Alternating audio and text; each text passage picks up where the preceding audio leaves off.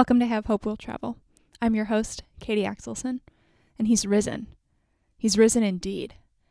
There's power in those words being shouted in churches all across the world on Easter Sunday. But yesterday, they were shouted in homes all across the world. We gathered in our pajamas, we gathered in our Easter best on the couch to watch Easter Sunday on our computers and on our TVs. We ate Easter dinner with the same members of our household we're eating with on a daily basis right now. No big parties, no sunrise service. A lot of really good traditions were placed on hold. There's no way around it. A holiday during quarantine is hard. And yet here we are. This year is different. Today is different. If you joined us through the Holy Week workbook, you got to experience God in a new and beautiful way. If you missed it, the workbook's available now in its entirety at katieaxelson.com. We've seen some beautiful ways people are celebrating Easter this year. A sunrise service on one neighbor's porch with music loud enough for everyone to be able to hear, and the pre-announced time that it would last, just in case others don't want to participate. A food truck visiting a neighborhood with designated times for individuals to come so that they can support the local business. Children's ministry, hiding plastic eggs in the yards of little ones. Communion and Easter packets handed out in drive-through style. Broadcasts as if we're all together. But it's still not the same. And I'll be honest, this is my second year in a row when I've had Easter without Easter dinner. Because last year, after working 4 church services, I was way too tired to drive an hour to the dinner I was invited to. And I had a great Easter Sunday afternoon nap. A couple years ago, I found trumpet music in the break room at work to the song Jesus Christ is Risen Today. I only have one coworker who's a trumpet player. He's Jewish. I laughed and I asked if he was ready for Easter, and he said he wasn't. He was having a hard time getting the rhythm of the song. It's not the same. It's not the same without taking pictures in front of Easter lilies. It's not the same.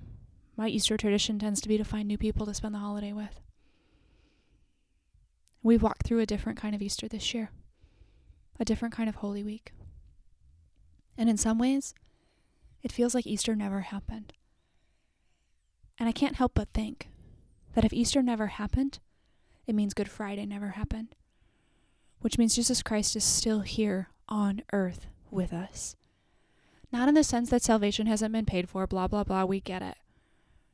But in the sense that he's still here walking around on earth in every single one of us. The term Christian means little Christ. And being a little Christ looks different when we're safe at home than it does during normal life. We talked about that some in episode 12. And we're still seeing little Christ in everyday life. Stories of generosity and adaptability are exploding all over the internet. And every day, I see something new that warms my heart.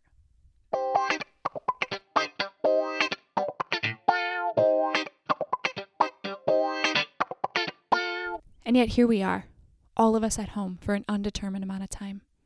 My friend, this is the perpetual Saturday, both in the sense that every day feels like a day off, even though it's not, and in a sense, this feels like the day between Good Friday and Easter Sunday. We know Good Friday. We've all suffered. We understand that death and loss are part of life. We see it in Jesus. The flogging, the betrayal, the denial, the mocking, the crucifixion. We get that it was all once and for all. But we see the suffering in other people too. Like David. He was anointed king as a kid, and he spent his young adult life in exile before he finally reigns.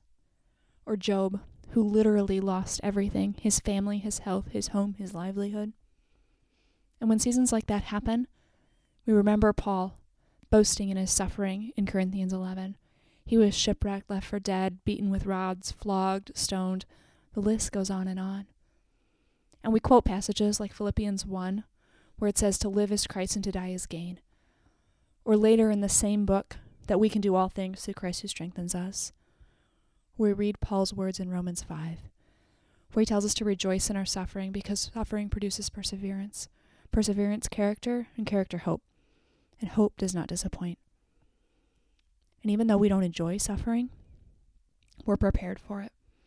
We walk through the valleys so that we can celebrate the mountaintops. We know that on Easter Sunday, the tomb was empty. We know that this pandemic someday will end. The world will be different. We'll go back to work. We'll eat out again. We'll hug people again. But what do we do now with this time in between? This Saturday. We've hit pause on our lives. We're all in this together. The now what? The wondering. The disciples gave up everything to follow Jesus. And now on Saturday, their leader is dead. And it seems like all hope was lost. We feel that to varying degrees. The essential workers are overwhelmed with their workload, while the rest of us are tired of being at home online together. There are a lot of unknowns right now. A lot of anxiety and not enough patience. We're all in the same storm, but we're in different boats.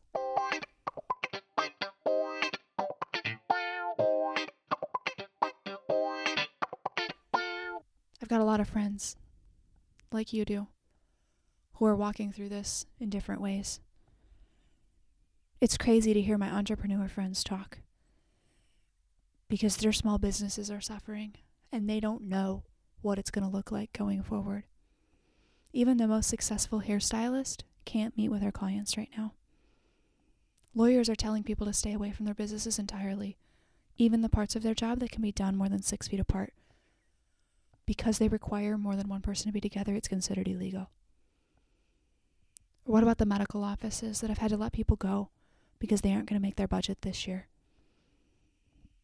Or the loved one who lost their life and their life can't be properly celebrated. The weddings, the graduations, the birthdays, the births. Everything is hard. There's no doubt about it. We are surrounded by unsolvable problems. It's Saturday. Saturday is for the moments when the miracle doesn't come, when death still happens, when businesses and even churches implode, when hope falls through, when the promises of God feel more flimsy than the pages of our Bible. It's Saturday. It's tempting to go back to our old lives. That's what the disciples did. We find them fishing in John 21. But that's not the only thing the disciples did. They stuck together. And together, right now, feels a lot more like alone. Because we have to stay 6 feet apart. We have to stay in our homes. In Luke 24, after the 2 disciples on their way to Emmaus realized that Jesus has been walking with them, they returned at once to Jerusalem. They went back to the exact same place they had just come from. And Scripture says, they found the 11 and those who assembled with them. They stuck together. And that's where Jesus met them. Scripture says, while they were still talking about this, Jesus himself stood among them. Jesus himself among them in their hopelessness. Their leader is dead. Among them in their fear. Could they be next? Among them in their unknown. What now? And Jesus says, peace be with you. Sometimes saying peace to someone feels contrite. Like it falls flat. Like you have no idea what they're going through. I remember one particular phone call where I was incredibly upset and there was no easy solution. So I outlined the situation to my friend over the phone. He offered some advice, and then he prayed over me. And he prayed. And he prayed. And something shifted. He never said amen. He said, do you feel peace? Yeah, I whispered, because that's all I had. But I'm not sure it'll stay. Skepticism seems to come back awfully fast. And I could hear him smile through the phone. And he said, I'm not worried about that. It'll come back. Peace always comes back. My friends, that's what I can offer you today, on this Saturday that's masquerading as a Monday. Peace always comes back. Sometimes we don't get to see the end of the story. It might not look like what we expect. Remember, the Jews expected their Messiah to overthrow the Roman government so they could establish a kingdom here on earth. I can't promise that everything will turn out all right. Death is part of life. Funerals still happen. David's own son attempted to usurp his throne. Paul was beheaded because of his faith. But at the end of the day, and at the end of the story, Christ is still on the throne. I don't understand Saturday, but I know that Jesus had to be dead for 3 days in order for it to be considered a miracle. And I know that sometimes we have to sit in this in-between, waiting for what's next. Sometimes Sunday feels so close we could reach out and touch it. And sometimes Sunday feels a million miles away. But today is Saturday. And we can find peace even on Saturday.